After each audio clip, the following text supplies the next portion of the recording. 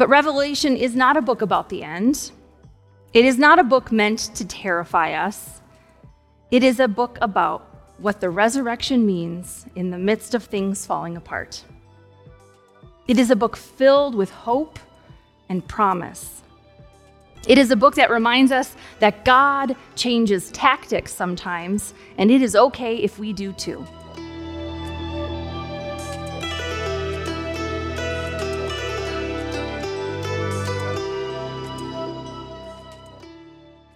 In the book about adaptive leadership entitled Canoeing the Mountains, Fuller Seminary Vice President and author Todd Bolsinger tells the story of Lewis and Clark and how they planned this great canoe expedition to find a water route to connect the East Coast to the West Coast. They were trying to get to the Pacific Ocean. They had been instructed, maybe voluntold by the president, to find a way to connect East and West by waterway. So they set off on a river adventure with their canoes and their guides. And honestly, it was going pretty good until they ran into the Rocky Mountains. They had to ask themselves a question. What was the goal here? Do we care more about getting to the Pacific Ocean or staying in the water? Was this a canoeing expedition or an exploration to the West Coast? Was connecting East and West more important than a water route? Because obviously, let's be honest, you cannot canoe a mountain, which is how Todd named his book, right? You cannot canoe mountains. They had to make a choice. What got us here is good, but cannot take us further, they said. Are we going to leave the canoe behind and find a new way forward, or stop here because we are rafting experts and the landscape has changed? This is the moment where they realized their mission had failed. Their initial plan no longer worked. Paddling harder would not help. But, and this is a big but, they did not stop. They saw the landscape had changed. They adjusted accordingly. Was it easy? No, not at all. If you've ever climbed a Rocky Mountain, any of them, it's not easy. They adapted. They did what they had to do. But a canoe does no good when you run out of water, Bolsinger says, so they had to let it go. And with them, with their canoes, the familiar way of doing things, the plan they had made, and the expectations for what that future trek would look like had to be set down as well. Sound familiar? Anyone? We're still in the season of Easter. You heard resurrection songs sung from the choir. You heard Jesus is alive sung from Paul. We are still in Easter season. We are trying to spend these weeks after Easter Sunday figuring out what it means to live and love and even die within a new resurrection reality. Revelation is a great book for this Easter season. Now, I am very aware that this is likely a book you haven't spent a ton of time in. Maybe you've read parts of it and it freaked you out a little bit, or maybe you heard something about horsemen of the apocalypse or the end times, or someone told you you'd be left behind, or maybe you saw some Hollywood rendition of Revelation with Kirk Cameron in it and you just can't hear or read any of this anymore without those pictures entering your mind, so you just kind of set it over there and say, no, thank you. I get it. But Revelation is not a book about the end. It is not a book meant to terrify us. It is a book about what the resurrection means in the midst of things falling apart. It is a book filled with hope and promise. It is a book that reminds us that God changes tactics sometimes, and it is okay if we do too. So no matter what you think you might know about the book of Revelation, I want you to just set it aside for a minute. You can pick it up later if you want to, but come with me into this section of Revelation with a new sense of openness and curiosity about what it might have to say. The book of Revelation was written to congregations, for individual churches, Church is full of normal, regular people, just like you and me, who were in the middle of vast change and wondering what it means to be the church now. Sound familiar? Again? There is something for us here in this book. It's not about monsters and things that go bump in the night. It isn't about end times. This is a book for people who have survived what felt like the end of the world and are looking around in the rubble and saying, well, now what? This book has one constant and recurring theme, and I have to be honest, it is not everything is awful, here's how you know it's the end. The constant and recurring theme of Revelation is God is present. When it feels like the end of the world, when everything can and will change, when things pass away, we can know through it all, in the midst of it all, God is there. God will still be there and still be God. So if you haven't caught it yet, I love this book of the Bible. I wrote a study about it in a final project in a seminary class. Our group life went through this book a few years ago during a session. Revelation doesn't actually show up that much in the lectionary because it turns out lots of people are a little nervous about it. So when it came up as one of today's readings, I jumped at the chance to sit in it a bit, and that is what we're going to do. While I think this book always has something to say to us, I think it really has something to say to us today. In this particular moment in our history, as a church, and just as people in the world. So we begin. Then I saw a new heaven and a new earth, for the first heaven and the first earth had passed away, and the sea was no more. And I saw the holy city, the new Jerusalem, coming down out of heaven from God, prepared as a bride, adorned for her husband. These first verses say, here we are, everything is ended.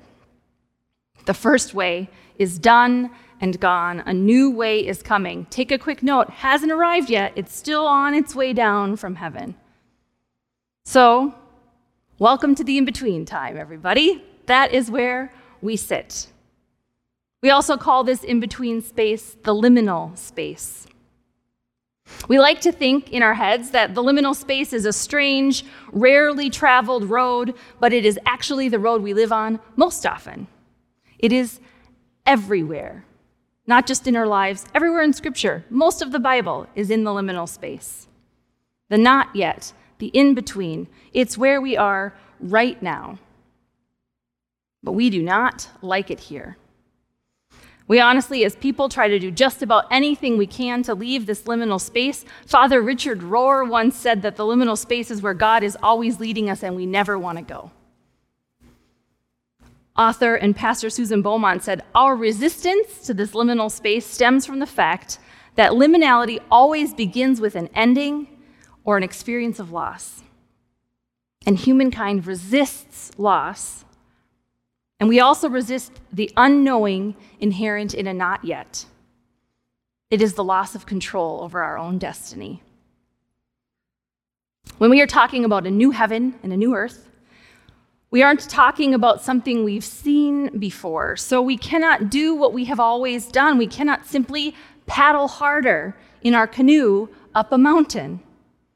We cannot simply do the things we've done before, but more of it and bigger and better. We have to sit here in this uncomfortable space and place and see at the same time both where we have come from and also what is coming. And know that what is coming looks nothing like we're used to. If we're honest, we hear this verse, a new heaven and a new earth, and it sounds like good news, but it is so scary if we sit with it for a second. When something changes, it means something's lost. And as Susan Beaumont says, we resist loss at all costs. Loss is hard. These first verses of Revelation 21 speak so clearly about the liminal space. The old has died, the new is on the way, but it is not here yet. We are in that middle space right now. All of us. The landscape has changed. We can't keep going forward the way we thought we were going to go. We just can't. We are together right now as a community, as people, standing at the base of our proverbial mountain, holding onto our canoe and saying, what do we do now? I don't know exactly, and that's the rub, isn't it? The liminal space is full of more questions than answers. It's full of more possibilities than plans. And it is scary, but what I do know is that I want to be a part of whatever God is doing next. I want to be a part of the new heaven and the new earth, even though it kind of scares the bejesus out of me to not know what's coming. The passage continues. And I heard a loud voice from the throne saying, see, the home of God is among mortals. God will dwell with them as their God. They will be God's people, and God will be with them as their God. God will wipe every tear from their eyes. Death will be no more. Mourning and crying and pain will be no more, for the first things have passed away. So we're standing in the rubble at the base of a mountain holding our canoe. And where is God? Right in the middle of it. God stays, God dwells. This word in Revelation 21, dwell, is the same word as in John 1, where the word became flesh and dwelled among us. It is the same word in John 14, where Jesus promises the presence of the Holy Spirit will dwell with us, will stay, remain, abide, set up a tent, and stick around for a while. The promise given in these little verses here in 21 is the promise of God's presence with us. God makes God's home with us. You see, resurrection is not just a future promise. It is the promise of God's presence even now, in the middle of whatever we're going through, in the midst of the reality of death. As we sit here wondering, what now? Before we can move forward into what is next, we cannot ignore the reality of the loss that permeates the liminal space. Setting down our canoe is so hard. Leaving it behind is so hard. Everything changing is so hard. Y'all, so many things have changed in the past 2 years. So many. And I'm not sure we've taken the time to sit and process it, to really sit and process it. Have we taken the time to come to terms with the way things are not the way they used to be, and they will not go back? They will never go back. Have we sat with that? People we love have gotten sick or died.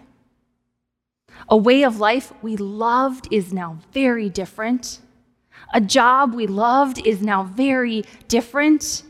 Just take a moment, one deep breath. Do it with me, one deep breath, and think about everything that has been lost. Really, do it, one deep breath.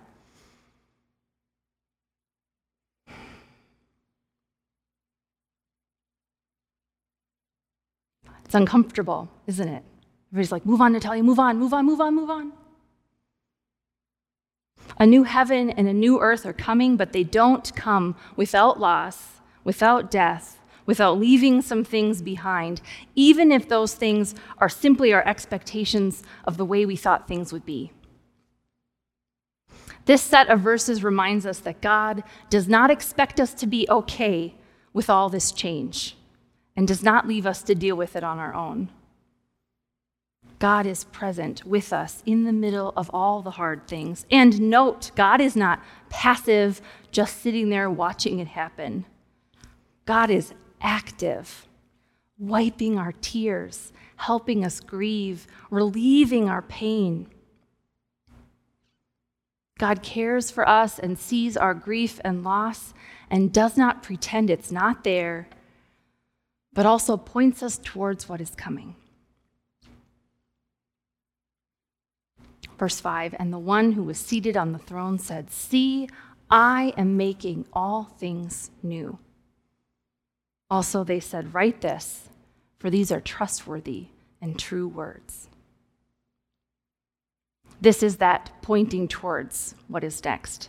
See, look, behold, I am making all things new, God says. All things, even this, even the worst thing, even that thing you thought was actually pretty good already. I am making all things new. All. God is always creating and renewing, always. This isn't easy on people who don't love change. But there is something really beautiful and powerful about the knowledge that what we have now is not what will always be. I make all things new. Another translation of this verse that I just love is, see, I am doing a new thing. I need to point out again that this is good news and also scary news. The scary part is that we don't know what the new thing is.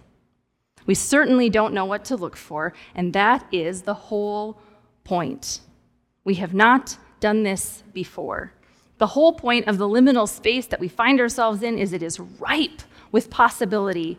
The second we move back into the way we used to do it is the second we are part of the old thing that is dying, not the new thing that is coming. Look how good it was. Look what we used to be. Look how we used to do this so well. Yes, that is true. It is so true. It is very true. And also, we can trust God and let those things go, no matter how comfortable and good they may have been in the past. And by doing that, we can let go in order to make room for what God is doing here and now. We can set down the canoes we are carrying. So I've debated talking about this from the pulpit, but I'm going to. Did I bring a Kleenex up in case I cry about it? You bet I did.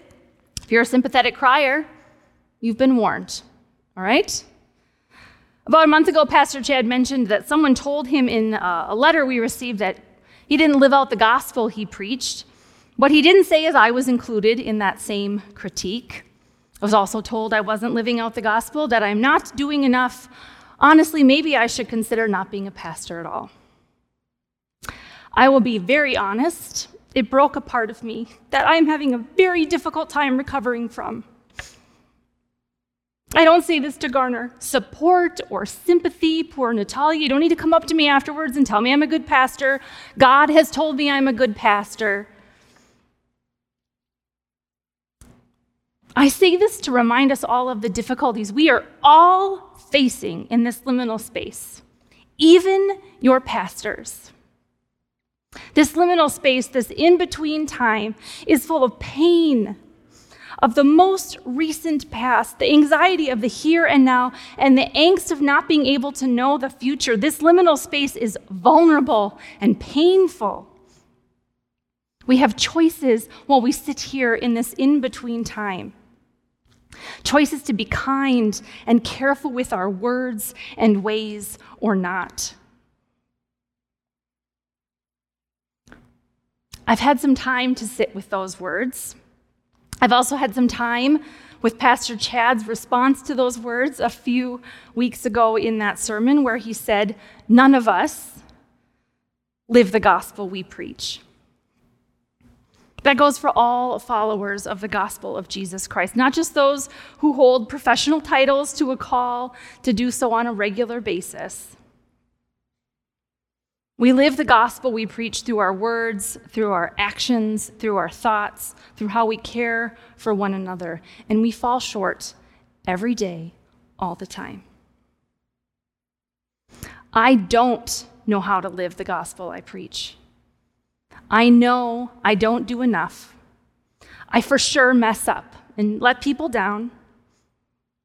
This is the landscape of the liminal space. Not just for me, but for everybody. This is the place where God sits with us, right here, and says, see, I am doing a new thing. I'm in the midst of the brokenness, where you are, in this painful place, and I am making it new. I am in the midst of the ways you do not meet expectations. I am making it new. I am making you new. Every day, all things new. So I'm not perfect. Shocker, I know. Being ordained didn't make me magic. Didn't. But I am loved. I am redeemed. I am made new. I am trying to sit in this weird, awful, liminal space where we can't go back and we're not yet where we're meant to be. I'm trying to trust that this present moment is not the last moment. And if it is, and who knows, maybe it is, at least I didn't lie about who I am or what I believe. At least I didn't perform okayness or pretend that I'm perfect or that I haven't let people down or that this life is anything less hard than it is. That's all standing at the bottom of the mountain, getting in a canoe and trying to paddle. Just like Pastor Chad said, I don't live out the gospel I preach. Who can? The grace of God, the reality of this resurrection life we are now in the midst of, means that my shortfalls, your shortfalls, which are many, are not the end of the story. See, God says to me, you are a new thing. See, God says to you, you are a new thing. This is trustworthy and true. Write it down. It's trustworthy and true. So few things are. I am doing a new thing. Verse 6. Then they said to me, "It is done. I am the Alpha and the Omega, the beginning and the end. To the thirsty, I will give water as a gift from the spring of the water of life." I am the Alpha and Omega, God says. Alpha is the first letter of the Greek alphabet. Omega is the last letter of the Greek alphabet. I am the first and the last, God says. I am, not you, not me, God. As hard as this verse is for me to hear, we don't get to determine the beginning or the end. God is the beginning and the end, and this space we're sitting in is not the end. We are not in charge. We don't get to decide what it looks like, and this is almost as hard as not knowing what is coming. We want to know and control. I get it. I really, really do. It can be exhausting. All this sitting in the unknown and the uncontrollable liminal space, that's where we're all feeling right now. And sure, we can blame a lot of this on the pandemic that shows literally glimmers of letting up and then destroying our hopes once again. But it can also be included in a winter that literally never gave up on us, just stuck around forever, and an April where we saw the sunshine one day. It all is a part of this. The liminal space, this liminal space in which we are currently living, is exhausting. We want the new thing now, right now. We want to decide just the right time when we let go of the old thing and when the new thing can come. We want to be in charge. We want to tell you how this goes. We also would like you to tell us how it's going to happen so we can plan accordingly. That's just not how it works. I am the Alpha and Omega, God says. So remember, God is with us in this liminal space. We've heard it over and over again this morning. And when we are just done, exhausted, at the end of our proverbial ropes, feeling worn down or fragile or hurt from the arrows of sideways grief that have been slung our way, God offers us just one more gift in this section of Revelation: a drink from the water of life.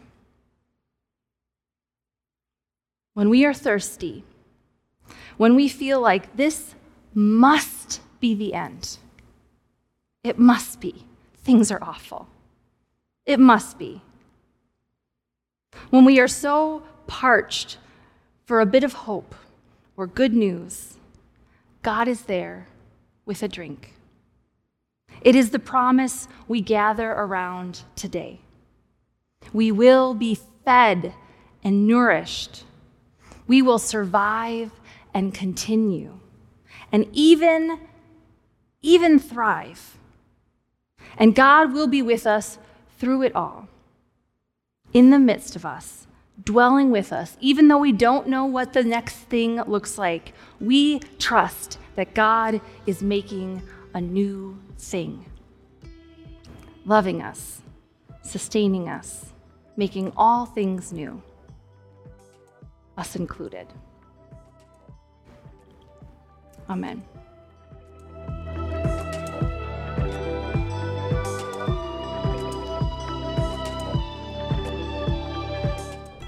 All right, so if you're finding yourself feeling like these words this morning were pretty familiar, you feel the liminal space acutely in these days, the not knowing, the grief over what has been lost, the difficulties, the exhaustion. If you need to hear it again, we're going to hear it just one more time. Are you ready? Then I saw a new heaven and a new earth, for the first heaven and the first earth passed away, and the sea was no more. And I saw the holy city, the new Jerusalem, coming down from heaven from God, prepared as a bride adorned for her husband. And I heard a loud voice from the throne saying, "See, the home of God is among mortals. God will dwell with them as their God, and God will be with them. God will wipe every tear from their eyes. Death will be no more. Mourning and crying and pain will be no more. For the first things have passed away." And the one who was seated on the throne said, "See, I am making all things new. Write this, for these words are trustworthy and true. I am the Alpha and the Omega, the beginning and the end. To the thirsty, I will give water as a gift from the spring of the water of life." We have been fed and nourished, so now we go. May we go from this space confident that the same one who is both beginning and end, the one who gives us water from the spring of life, is the same one that sits with us in this hard liminal space that is right now. God will never leave us, and God is making all things new. So we go in peace to love and serve the Lord.